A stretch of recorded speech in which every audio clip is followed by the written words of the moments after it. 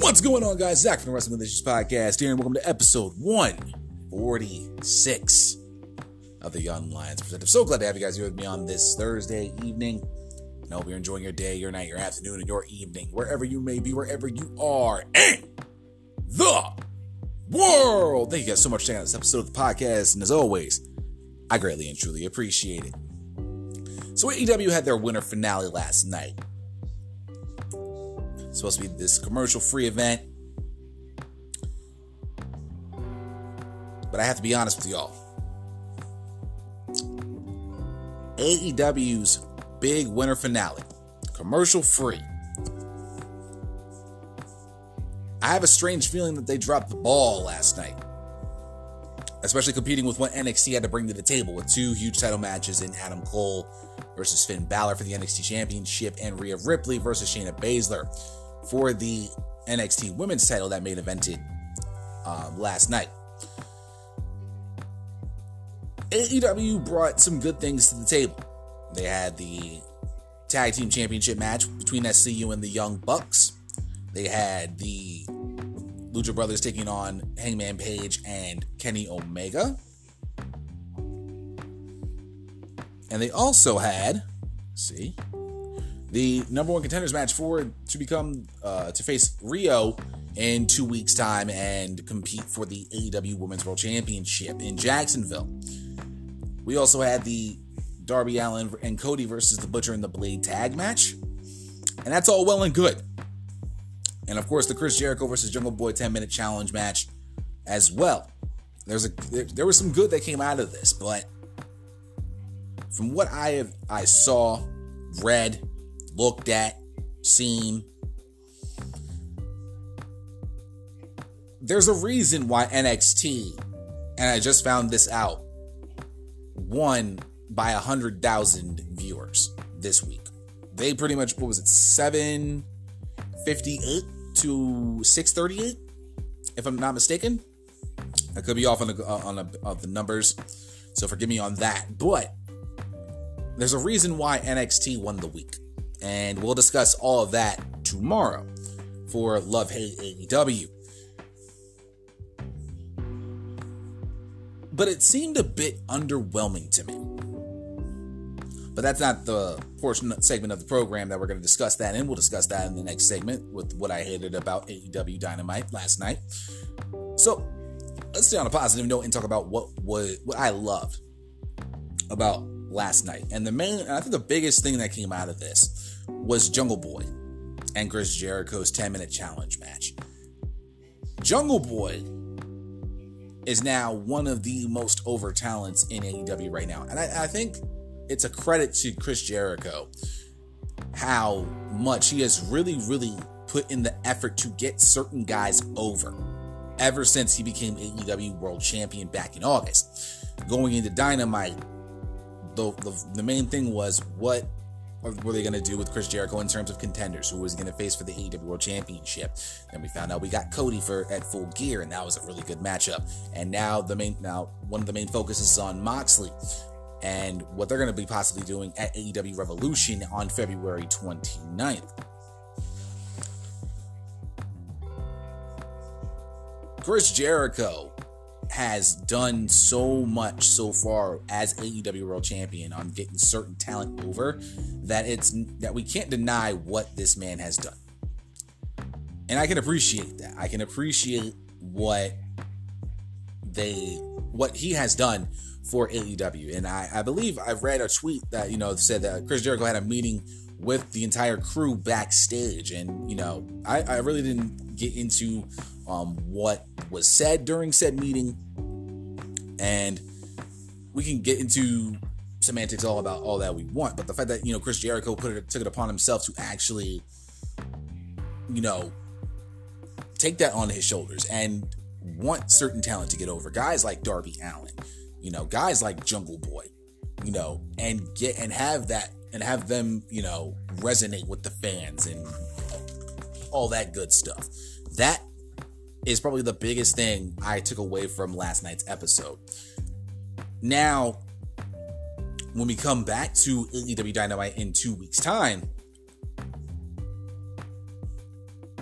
it's going to be interesting to see how the whole dynamic of Moxley and Jericho begins its next chapter, because the entire time with Jericho, his focus has been trying to get Moxley into the inner circle and keep Moxley away from becoming the top, well, he is at the very moment the number one contender for the AEW World Championship, but trying to have Moxley as an ally instead of an enemy has been his biggest focus, because, you know, we're trying to convince Moxley, hey, we're better together than we are as enemies. So when we come back in 2 weeks' time, we're going to see what A, Moxley is going to do, and B, how will Chris Jericho respond to what Moxley says and does. That's going to be the biggest key going forward. And like I said, it's a credit to Chris Jericho for being willing to put certain guys over. Darby Allin and Jungle Boy are the two that immediately come to my mind. Ever since, even going back,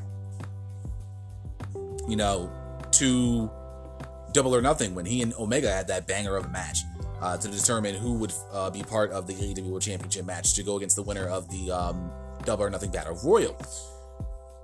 That was the biggest thing coming out of that, is that a lot of people were thinking Omega was going to be the one to go over, but with Hangman then winning, Chris Jericho then became that guy, and a lot of people were thinking maybe it was Hangman's time to become AEW World Champion. I knew for a fact that Chris Jericho was going to be that AEW World Champion. I knew for a fact that it was going to happen. I think, like I said, prestige holds weight. Name value holds weight.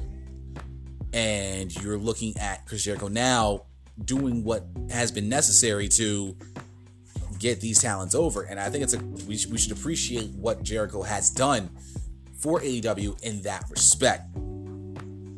What happened with the 10-minute challenge was fun. It was a fun matchup.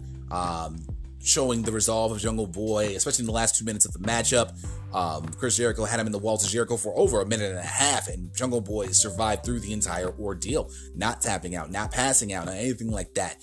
And the crowd was eating it all up in Corpus Christi, Texas. They were eating up with a damn spoon.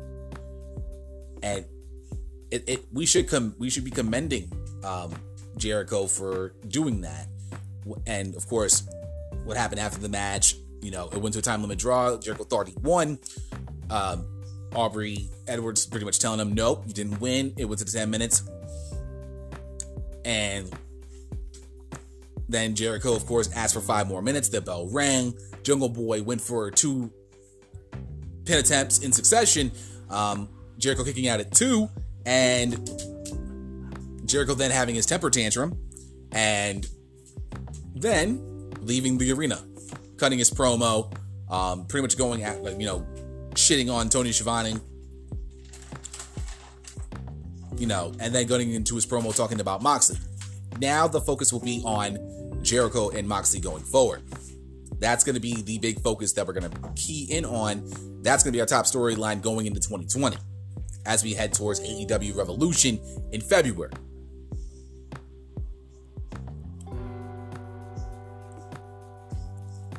The tag matches we got last night. Darby Allin and Cody versus The Butcher and The Blade. Hangman Page and Kenny Omega versus the Lucha Bros. And SoCal Uncensored versus the Young Bucks.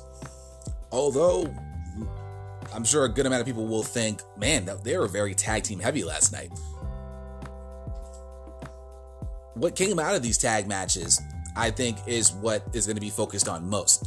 Now, a lot of things with the Lucha Bros, Kenny Omega, Hangman Page match, I saw 2 big things come out of this. Hangman Page is the eventual result of what's been going on with Hangman Page is going to be a Page heel turn. We noticed it last week with Hangman Page and Kenny Omega, when I believe they were taking on the best, if I'm not mistaken, they were taking on the Best Friends. Or I believe someone else, I forget. Page gets the tag at the last minute. Buckshot Lariat, 1, 2, 3. Page and Omega win. Now Omega pretty much was like, all right, you know, I was on a roll. Page gets that tag. We got the W nonetheless. It is what it is. Now with this, we saw the ending of the matchup with the Lucha Bros defeating Page and Omega.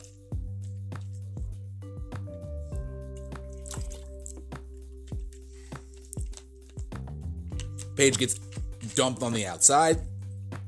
Omega gets hit with the package pile driver from Pentagon Jr. with the assist by Rey Fenix. After the match, immediately, Page and Omega kind of had a little bit of a war of words. And it looked as if these two were going to scrap. We then pan to Pac in the back, pretty much talking to Omega, not, being refused to answer by Omega for a third matchup between he and Pac. Pac then went after Michael Nakazawa. We know that for a fact. Omega then runs into the back and goes after Pac. Now, I believe the Lucha Bros attacked Omega again. And then Page comes, Page was right there with Omega, looking for Pac, trying to prevent Pac from going after Michael Nakazawa, which is Kenny Omega's best friend. Pac then, it was nowhere to be seen right after this. So, Pac Omega is inevitable, I think, at this point. I think AEW Revolution would be the grounds for this match. I think that we complete this trilogy at AEW Revolution. Lucha Bros gain a victory. That's, always a good thing for the Lucha Bros, maintaining their status as a top 5 tag team in AEW. But now we look at two big things that came out of that was Page's eventual heel turn and Omega and Pac 3. That's what we have to look forward to. With Darby Allin and Cody versus the Butcher and the Blade, there is bad that came out of this matchup. It's a nitpick, but we'll discuss that in the next segment. As far as the positive side goes, Darby Allin and Cody getting the victory is a good positive, because I think a lot of people, I did see some people on Twitter poo-poo the fact that the Butcher and the Blade lost so soon, second match in. But the storyline of Darby Allin and Cody and their eventual rematch against each other, knowing that the first match at Fyter Fest ended in a 20-minute draw, this was going to happen eventually. It was just a matter of if. Actually, no, it was a matter of when. My apologies. So that's a match we can be expecting going forward in 2020. Another match we get to focus on. Eventually, Cody and MJF are going to go at it. Guaranteed, when MJF makes states his grounds for what he wants with Cody, that's par for the course. We know AEW Revolution, they're probably going to face each other. But I think sometime between January 1st and AEW Revolution, Allin and Cody will face each other one-on-one again. Who will win? I don't know. At this very moment, I'm leaning kind of towards Cody so we can get some momentum going into his match with eventual match with MJF. But I could also lean towards Allin with MJF screwing over Cody, allowing Allin to get the victory and get a huge victory over Cody, helping him bolster his career and get into eventual title contention, which is always a good thing in and of itself. So that's from that side. With the Butcher and the Blade, they put in another good performance, a very wonderful performance. I'm beginning to warm up to the Butcher and the Blade. I like the look. I like how they get down in the ring. I like their move sets. Would I have wanted them to win? Possibly. I think it would have been interesting, but I think with what Darby and Cody need to complete, with this, Darby and Cody needed to win this matchup. I know a lot of people I saw on Twitter were not happy with the result. I did see a lot of, Butcher and Blade put in a really darn good match. Bunny had a good performance on this. Allie did her job with that. She did what she had to do. And Andy Williams and Braxton Sutter put in a great performance. As MJF's henchmen, it's definitely going to be something they want to do going forward. I think these two will be featured highly going forward, as they are now part of MJF's collective. So that's going to be a very fun thing to see going forward with the Butcher and the Blade, how they will incorporate with MJF.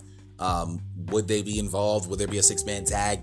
There's so many possibilities that you can have with the Butcher and the Blade and MJF as we go into AEW Revolution season. So that's going to be a fun thing to watch with these two, and I'm really curious to see how they continue to perform after this loss going forward. As far as the World Tag Team title match went, it was good. The right team won, I think, in my eyes. SCU winning the tag titles was a smart call. The Young Bucks winning would have been a case of too soon for a lot of us. A lot of people would love to see the Young Bucks eventually win the AEW World Tag Team titles, but I think right now SCU retaining the titles was the right call and something that I'd like to see going forward. And it's going to be fun to see who is that team that is going to take them out and dethrone SCU going forward. With the Dark Order, Dark Order came out after the matchup, attacking SCU, the Young Bucks, Dustin Rhodes. I think Cody came out going after the creepers of the Dark Order. And there's a lot of bad that came out of it too. Like I said, we'll discuss all that in the next segment. But I think now Dark Order is now finally getting their shine. They're finally getting their moment in the sun. They're finally starting to become a major player in the tag team division. I think going forward, the Dark Order as a tag team and their place, in terms of the hierarchy of AEW's tag team division, is going to be something we have to look out for. That's a big positive in and of itself. Would I want to see Dark Order take the titles? Eventually I do. But that's why, like I said, in the next segment, we'll talk about how much work they're going to have to do to convince me and a lot of other people that Dark Order is the team that is going to dethrone SCU. The final piece of this, and like I said, this is just a bit of good. Like I said, it's an underwhelming show for what they call a winter finale. Chris Statlander becoming the number one contender for the AEW Women's World Championship, I think, was the right call. And now we're going to see how this all correlates with her going up against the Nightmare Collective of Brandy Rhodes, of Awesome Kong, and now Melanie Cruz. This is going to be the most interesting thing, one of the top storylines for AEW's women's division. Statlander refused to join the Nightmare Collective. And it's something that a lot of people should keep focus on. Statlander literally came out of nowhere, defeated Hikaru Shida, who at the time was number one contender for the AEW Women's World Championship. Shida fell down in the rankings. I think she was in 3. She then had her second match against Bea Priestley, won that to maintain her status. Then, I think at this point, was not denied a shot to become the more contender for the women's world title. And defeating Britt Baker was a good match, solidifies her place now to go up against Rio. I don't think she'll win the championship. I think her and the Nightmare Collective is going to be that storyline going forward. And I'm sure the Nightmare Collective will try to figure out some way to screw Statlander over for not joining the Nightmare Collective. In which case, boom, you have a solid storyline for your women's division going into 2020. That's a storyline we can keep focus on there going forward and how they actually will figure this out. In terms of Britt Baker, I think this is what I see with Britt Baker. I think they're biding their time with Britt Baker. I think once they get past Statlander, there has really been no one else to really be recognized as a true top contender. Emi Sakura, not even close.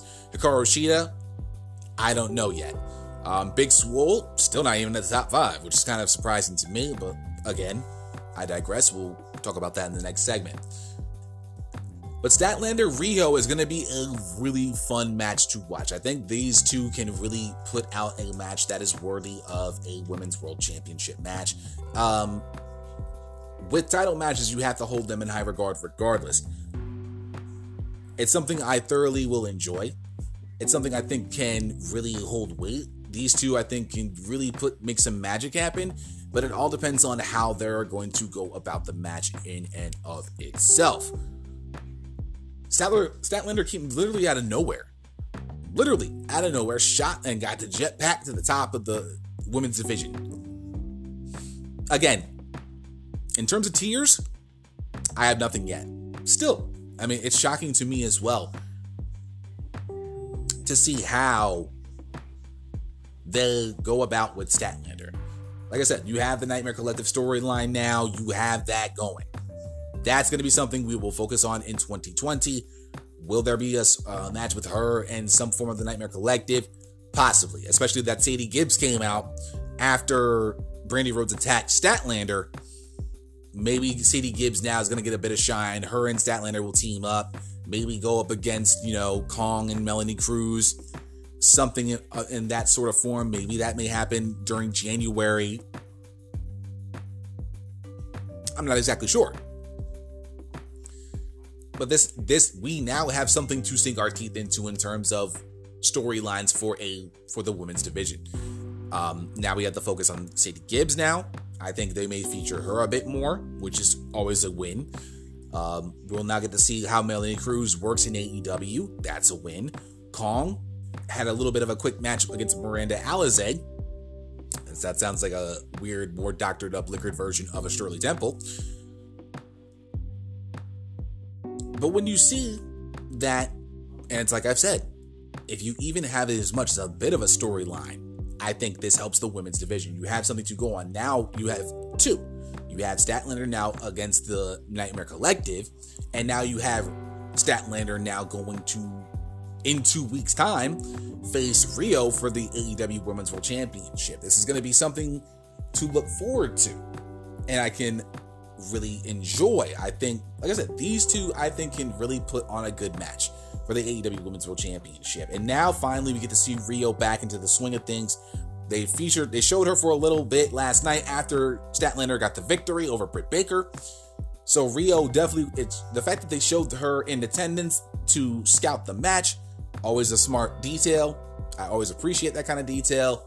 I would have liked to see a little bit more of Rio, just like, watching the match going forward, just featuring her real quick. But they did what they had to do with that. It worked. It hit different. It was solid. All in all, this could be looked at as a decent episode for AEW Dynamite. As far as a winter finale goes, after what I have seen so far from beginning back in October to now, a majority of their episodes I have given thumbs up on. I've been very pleased with AEW so far. So they can definitely get a very high grade from me if I decided to give one. I'm not going to. But with what they have brought to the table so far for the last 2 months, AEW has had a lot of positives, but also have not as much negatives, but they are big negatives. Now, October, they hit the ground running and absolutely murdered the entire month of October. That's a given. They murdered that. The first 6 weeks was can't miss television. And for that, I can be proud of. At that point, the honeymoon feuds was going to end right after Full Gear. And I said it back in November. It is what they do after the pay-per-view that is going to matter most at this. Now, what I call before Full Gear, BFG, before Full Gear, on point. They were hitting on all cylinders. A couple of negatives back then, but nothing to the point where I was, starting to scratch my head on some things. AFG, after Full Gear, the honeymoon phase was officially over. Now they had with no pay-per-view going on until we found out last week or the week before that, with AEW Revolution going on in February. This is kind of where the rubber meets the road. This is kind of now we're at a crossroads. Is AEW willing to take that next step? And going into 2020, are they going to be mentally prepared, especially now that they have the next week off?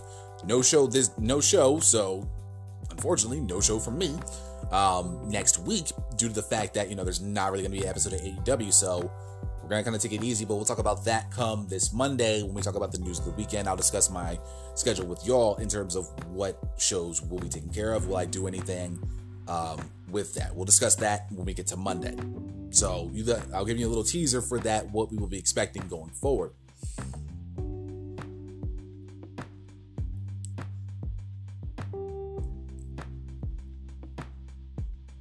We have seen, 13 episodes, I think?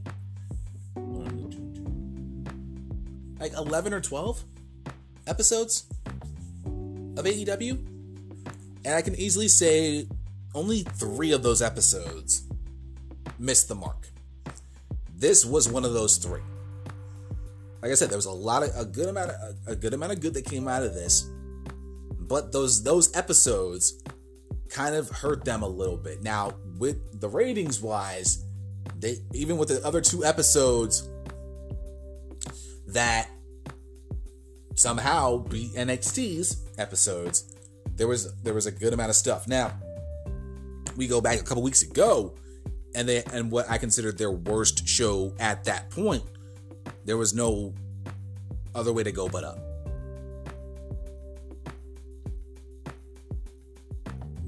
I hope for my money, when we get to Revolution come February,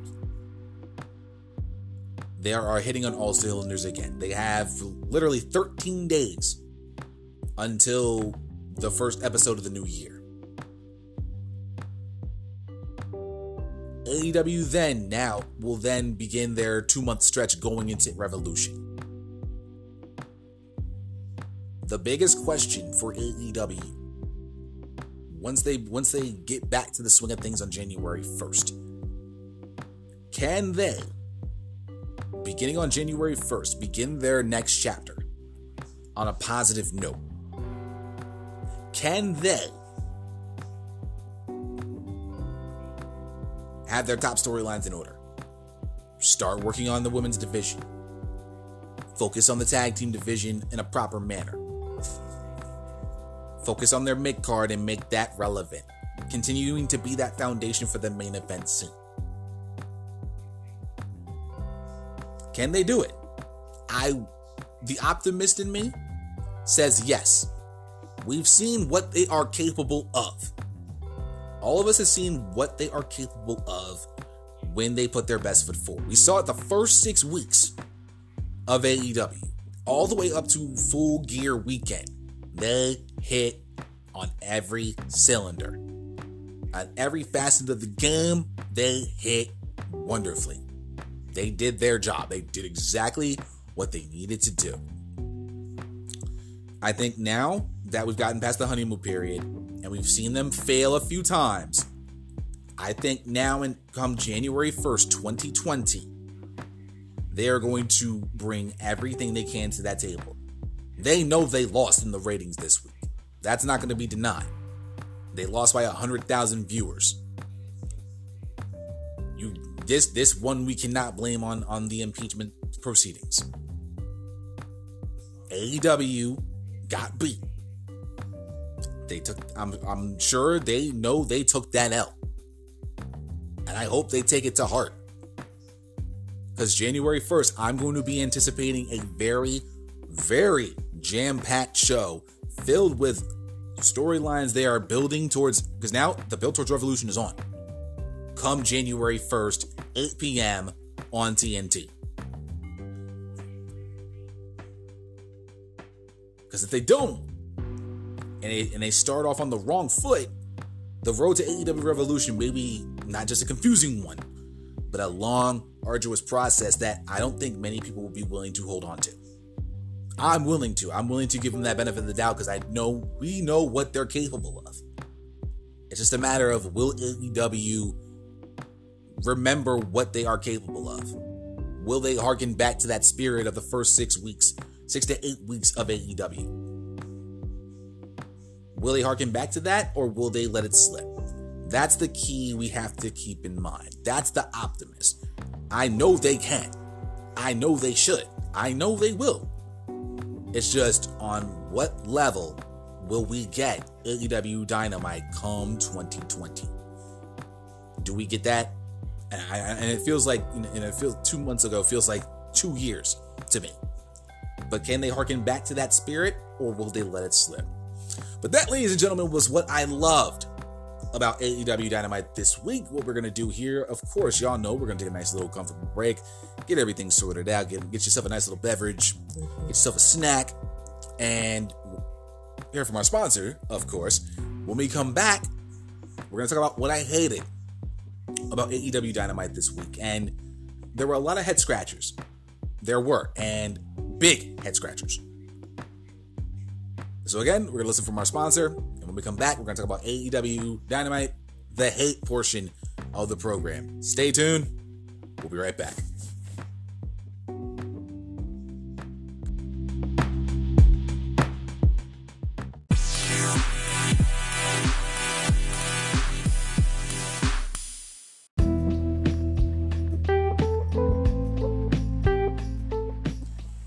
And welcome back to episode 146 of the Young Lions Perspective. And I do want to correct myself on the ratings and the viewership for AEW and NXT from last night. AEW actually had 683,000 viewers as opposed to NXT 795. So for that, I do apologize. And that is actually the correct number as I looked over it while I was taking a quick break and just checking everything out before I got into this segment. So it is literally 795 to 683 in terms of thousands of viewers, and NXT still won the week. Now with that out of the way, let's discuss what I hated about this week's AEW Dynamite. Like I said from the beginning of the episode, this was a very underwhelming winter finale, and it definitely left me with a lot of questions, more questions than answers that were given. The Dark Order, I think, is the biggest one. That was the biggest head scratcher for me.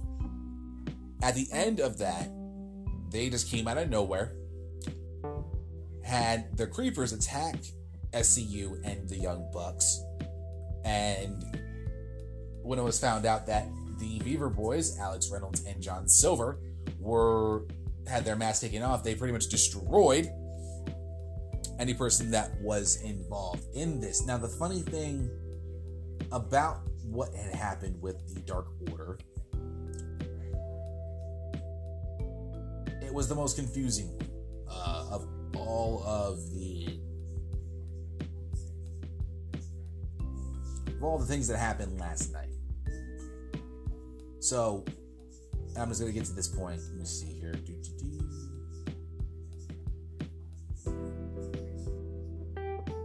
Because you had all four men getting attacked. You then had pretty much Kenny Omega come out. He got destroyed. The Rhodes brothers, Cody and Dustin, SCU, and the Young Bucks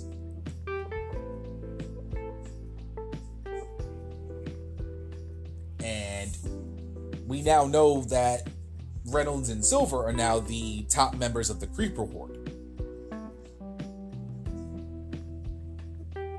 And that's all well and good.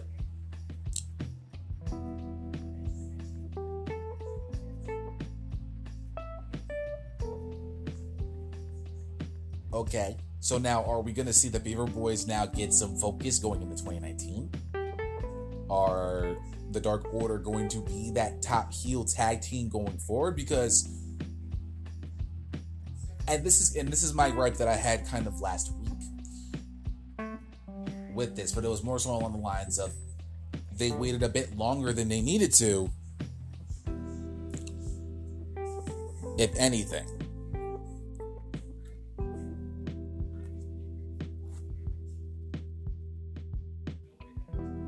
What kind of confused me is, why wait this long to finally get the ball rolling on the Dark Order? Did they not want to pull the trigger too soon?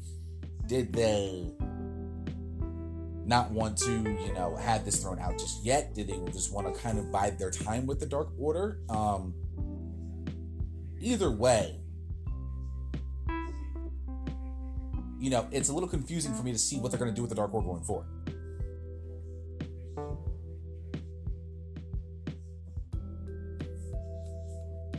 I mean, do I want to see them as the top heel team in the division? They have the capability of doing so. And that would be a huge, huge get for them to actually do this. I mean, it would be really, really nice to see them as a top tag team in terms of the heel side of things for AEW, because I still think they need that top heel team right now. That's going to be their biggest get. If they can have the Dark Order become the top heel team that we all know they can be. So we'll see what happens. This is a really huge gripe for me, though. That, you know, I think that's probably the big thing about this, is that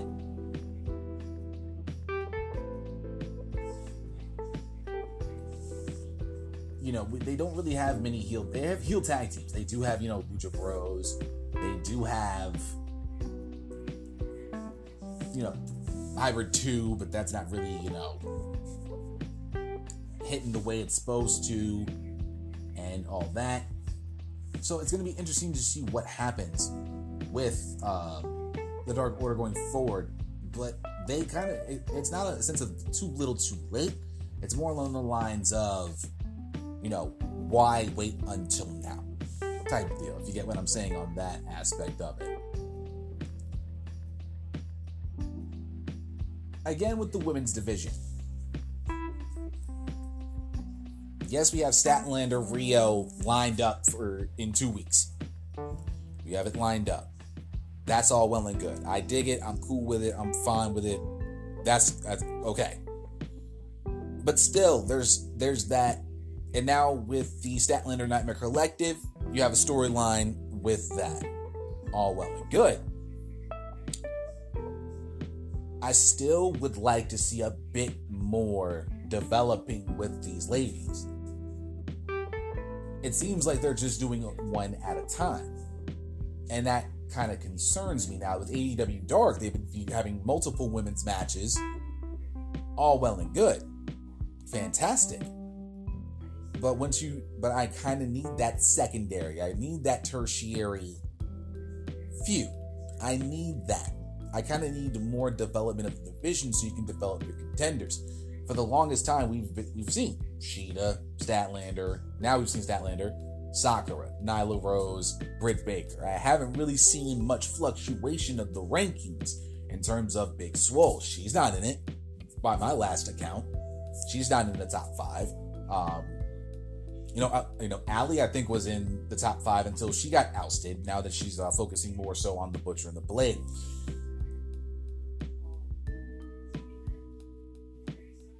I'm curious to see what are they going. That's probably the biggest thing for the women's division in 2020. Can they develop more than just one storyline? And can they actually focus on multiple storylines within the women's division?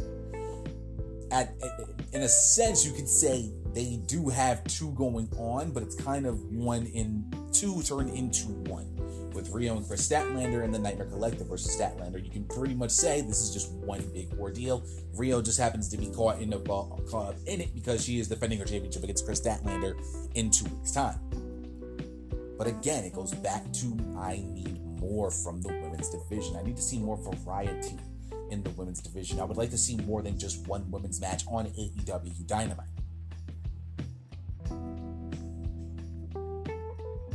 I need more. I need a little bit more than what we've been seeing. I would like to see more. I would like to see a Sadie Gibbs. I would like to see a Bea Priestley on there. I would like to see a Mercedes Martinez. I would like to see the rest of the division actually be in on AEW Dynamite. Now, I can understand from the perspective of them finishing out their dates before they actually begin joining the collective, but you do have a good amount of women that are in your division that we haven't really seen. That's something that needs to be addressed. And I'm going to have to compare it to NXT again. You know, your two big storylines that you had Rhea Ripley and Shayna Baszler. That was your main storyline headlining the women's championship matchups. But you also have the Dakota Kai deal with Mia Yim at the moment, and then leading further down the line with Tegan Nox. You have those two right now. At least you have two storylines that are hitting on all cylinders. And don't think for 1 second Rhea Ripley and Shayna Baszler is over. We'll discuss that tomorrow, though.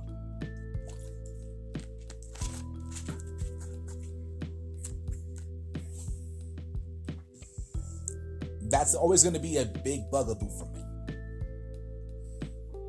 And now, what do you do with Britt Baker? Does she fall out of the rankings? Does she fall back a couple steps? What about Hikaru Shida? I haven't seen her in a ring, I think, since Statlander and Shida. I would like to see more than just one women's match on a 2-hour episode of AEW Dynamite.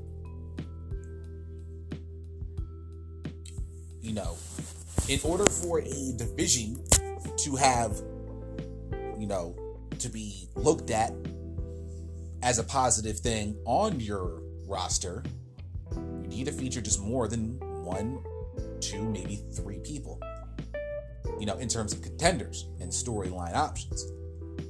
Statlander Brady Rhodes is now the biggest women's division storyline we have going on right now. What about Rhea? Now she's getting involved. I guess you can, like I said, you can say that's a secondary, but it's not that much of a secondary when you have her, someone on the outside looking in with the Statlander Nightmare Collective storyline. That's your big storyline right now. Where's your secondary? Where's your next one? Are you going to use Sadie Gibbs to help out Statlander and go up against the Nightmare Collective going forward? Okay, cool. What do you get now in terms of a championship feud? Say Riho defeats Statlander. Then what? Who's your next contender? They haven't really built up anybody. Sakura's been on that title picture for weeks now. Lost to Big Swole, but still remains ranked. Think of it like college football. When Alabama lost the big game to Auburn, they dropped way down in the standings, outside the top 5, outside the top 10.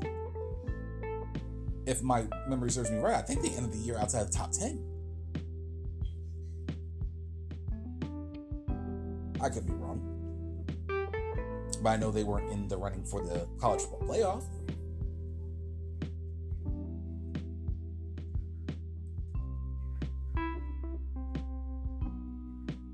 I would like to see a little bit more from the women's division. 2020 should be on their wish list for 2020. Make more storylines for the women. AEW Dark can kind of help that, but do a lot of people watch AEW Dark? No. I'd say about maybe 100,000 people at best watch AEW Dark, and I'm just spitballing.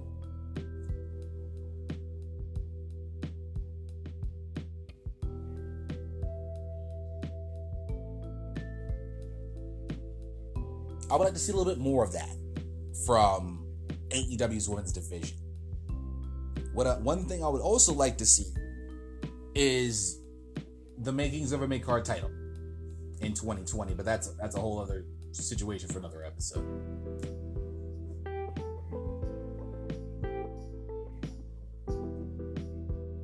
The Butcher and the Blade losing in their second match in.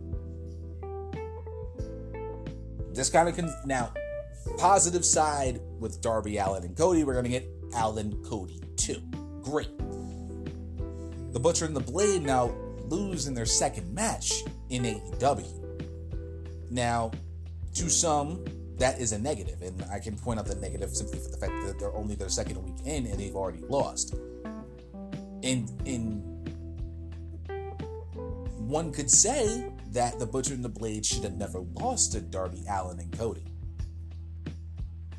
But we knew and understood why they had Allin and Cody defeat the Butcher and the Blade. Is it a bad look for the Butcher and the Blade to lose second match in? Yeah. It does. because it kind of makes them look a bit weak. In this portion of it, I'm playing devil's advocate.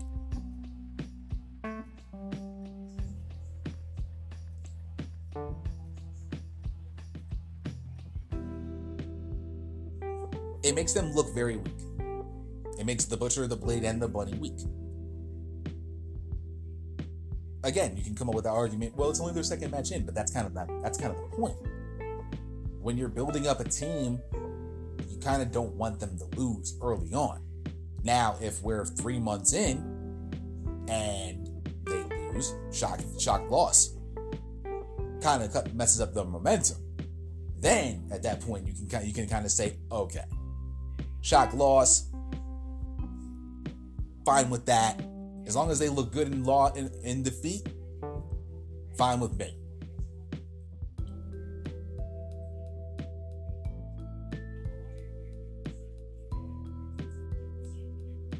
Introductions of new teams should always have good momentum. Like I said, I understand why they did what they did with Darby Allin and Cody versus the Butcher and the Blade and having Allin and Cody win. Fine. I do hope, for the life of me, that the Butcher and the Blade going forward do not lose another match until it is necessary for them to lose another match.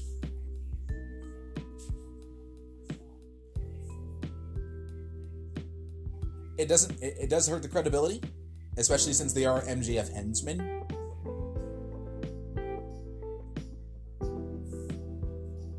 And I would like to see a little bit more, some would say less interaction with MJF and the henchmen and his henchmen is a good thing. I kind of want to see hopefully in 2020 we get to see a bit more interaction with MJF, the Butcher, and the Blade.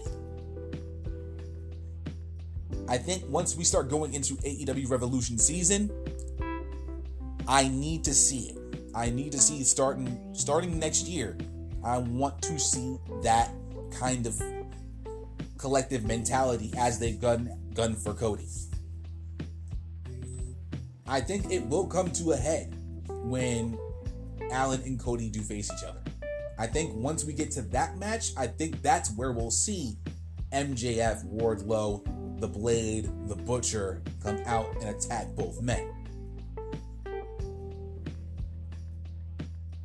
And that's going to be an interesting setup. But right now, for the moment, good to see them on their own. Going forward, I would like to see a little bit more cohesiveness with MJF and his henchmen. Especially if Cody MJF is the final stop. If they have that at Revolution, along the way, I kind of need to see that cohesiveness show up. That's kind of what we need from this. And that's kind of the gripe I have. How do the Butcher and the Blade respond? Will they respond by destroying Cody again for a second time?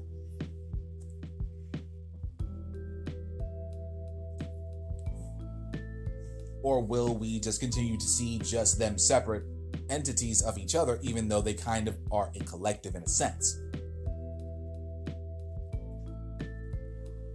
That's something that needs to be addressed. Going into with Awesome Kong for a second, I kind of didn't really need to see anything with this match. I get that Awesome Kong, can't really go for long. That's perfectly fine. But when I'm seeing Awesome Kong taking on Miranda Alizé and beating her in less than a minute, what does it do for me? Okay, Awesome Kong won. Cool. But knowing that we read the report that Kong isn't really going to do many matches because of her being pretty much beat up over the years in the wrestling ring, and of course her having children, that kind of adds to that. It kind of adds to the why did this need to happen. It could have had something a little bit different. That segment could have been better used for the Women's World Championship.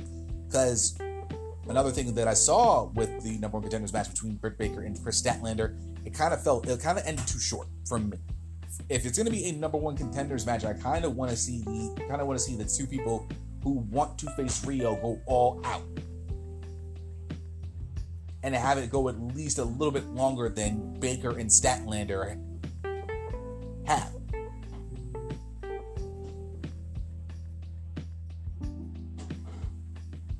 That's something I kind of wasn't feeling. That 3 to 5 minutes that they had with Kong's entrance, her coming into the ring, destroying Alizé in a minute or so.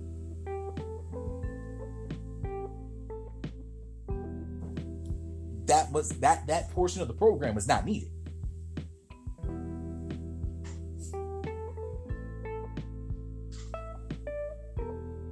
Shawn Spears and Tully Blanchard. Still continuing to look for a teammate for Shawn Spears. With the tag team situation that we have already in AEW, I've said time and time again, hands down, AEW has the best tag team division in all professional wrestling right now, at this very moment.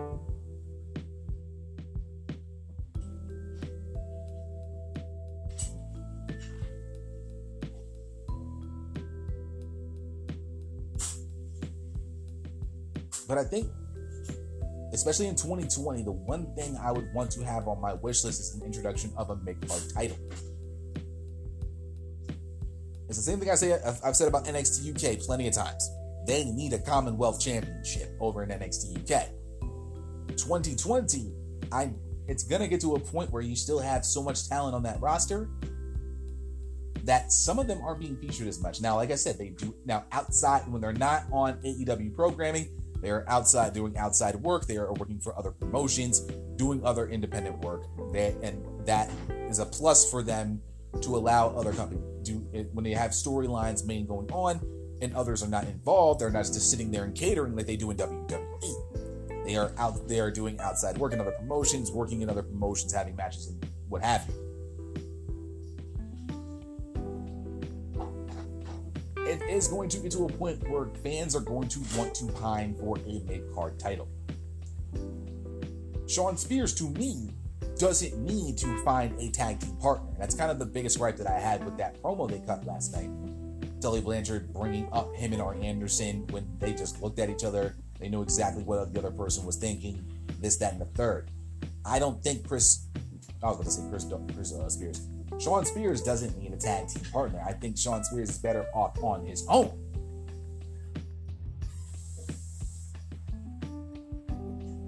Who are you going to find? Who is going to be that one person that Shawn Spears is going to tag with and start gunning for the AEW World Tag Team Championships? You already have a loaded tag team division.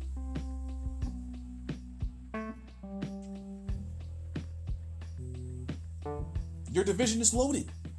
SCU, Young Bucks, Santana and Ortiz, Lucha Bros, Jurassic Express, Dark Order, Beaver Boys, Butcher and the Blade.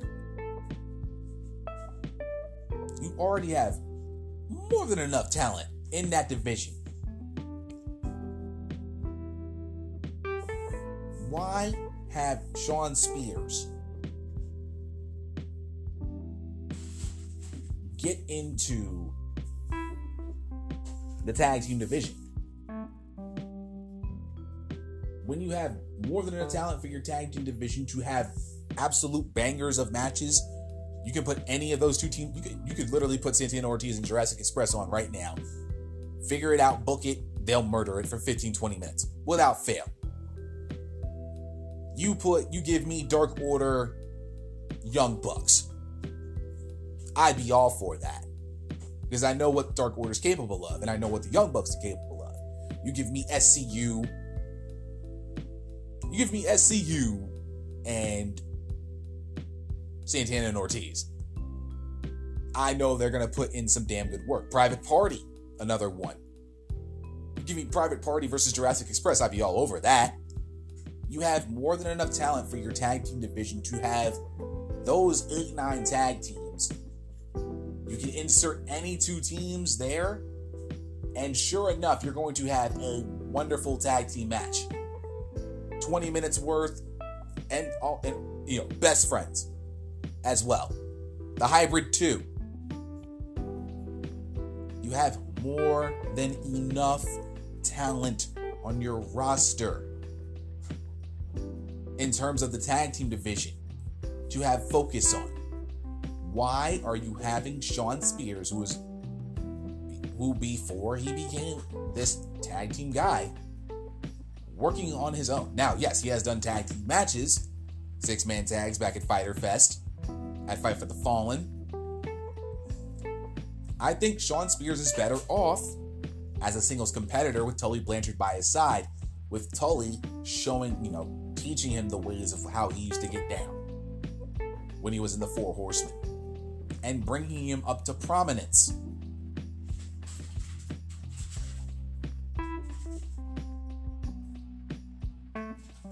When all is said and done, and now that AEW is going to take the next 13 days to get prepared for January 1st,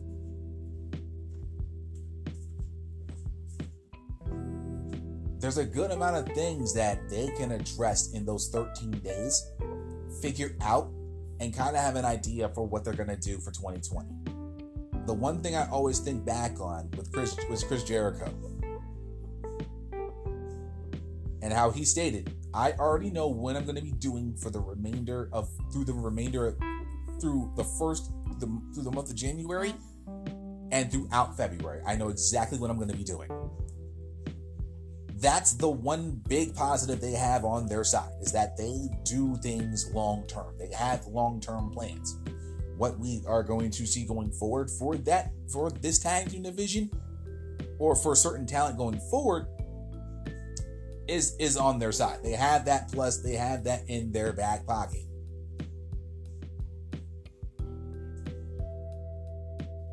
They cannot make mistakes like some of the ones they did last night. They need to have a set plan. They need to already have their cards set. If AEW Revolution is literally 2 months away, Chris Jericho knows what he's going to be doing through the end of February. The biggest thing that AEW can do through these next 2 weeks, getting prepared for the, new season, or the next chapter of AEW Dynamite, is to focus on the card, have that card, and continue to look at that card every week. Have it on a big whiteboard. I got a whiteboard, and I'm looking at it right now, right next to my calendars. I said calendars multiple. I actually need to buy a bigger one, because I'm looking at my calendar. Because Amazon never mind. I'm not going to get into that. That's a whole different story for another day. But I have my whiteboard. I have my days that my Bills, my NFC playoff picture for some reason. Being a Seattle Seahawks fan, I kind of want to focus on the playoff picture. And then my days, the days of the next 7 days, and what I'm going to be doing for those next 7 days in terms of gym, work, podcasting, all of that, what have you. I think they need a huge whiteboard, write AEW Revolution, have every match they're going to have on the card, and build towards that. Now, the one match we do know about is Jericho and Moxley for the AEW World Title at Revolution. That should be the top thing on their list. Now they have to start. Now, if they have every other match built going forward, they need to start building towards that. They need to start building towards this card. Your main focus from January 1st until the end of February is to how do we get to this card and get to the matches that we're going to have on said card. How do we get there? The long-term planning is on their side. They have that, and they have that big. That's their big joker. That's the ace in the hole for them. They plan long-term. They did it well with Full Gear. And I have no doubt they're gonna do it well with AEW Revolution. It's all in how they're gonna execute now. At this point, they're in a down period.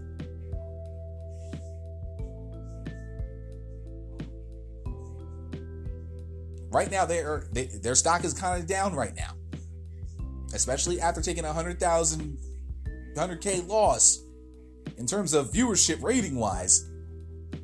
It's on AEW now to figure out a way to get from January 1st to the end of February and make it fun along the way. Along the way, we're going to have some stumbles. We'll address them when we get there.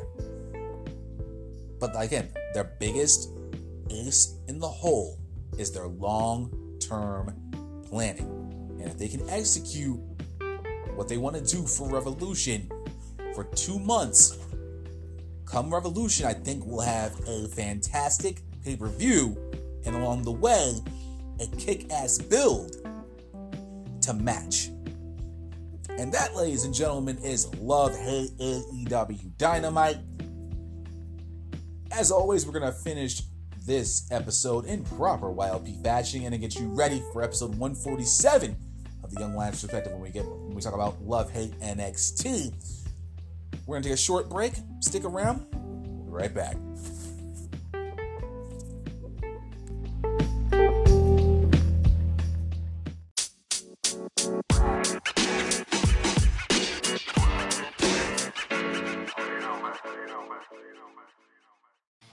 Well, guys, that's going to be it for episode 146 of the Young Lions Perspective. As always, I want to thank you guys so much for taking time out of your day, your night, your afternoon, and your evening, wherever you may be, wherever you are in the world. Thank you guys so much for checking out this episode of the podcast. And as always, I greatly and truly appreciate it. If you have any thoughts, opinions, ideas for shows, or if you just want to talk all kinds of random shit, hit me up with a voice message, anchor.fm/Young Lions Perspective. Put it out there. Sound off of what you are thinking about this week's episodes, what you thought about probably one of the worst episodes of Raw in 2019, and it can only get worse from there. Your thoughts on SmackDown, your thoughts on AEW NXT from last night, any opinions you may have. Leave a voice message, and if I like it enough, I will not hesitate to feature it on a future episode of the Young Lions Perspective podcast. Of course, if you enjoyed this episode, do not hesitate to tell a friend about the Young Lions Perspective. Share this episode across all of your social media, the Instagrams, the Facebooks, the Twitters, especially now that we're less than 2 weeks away from the beginning of course, 2020.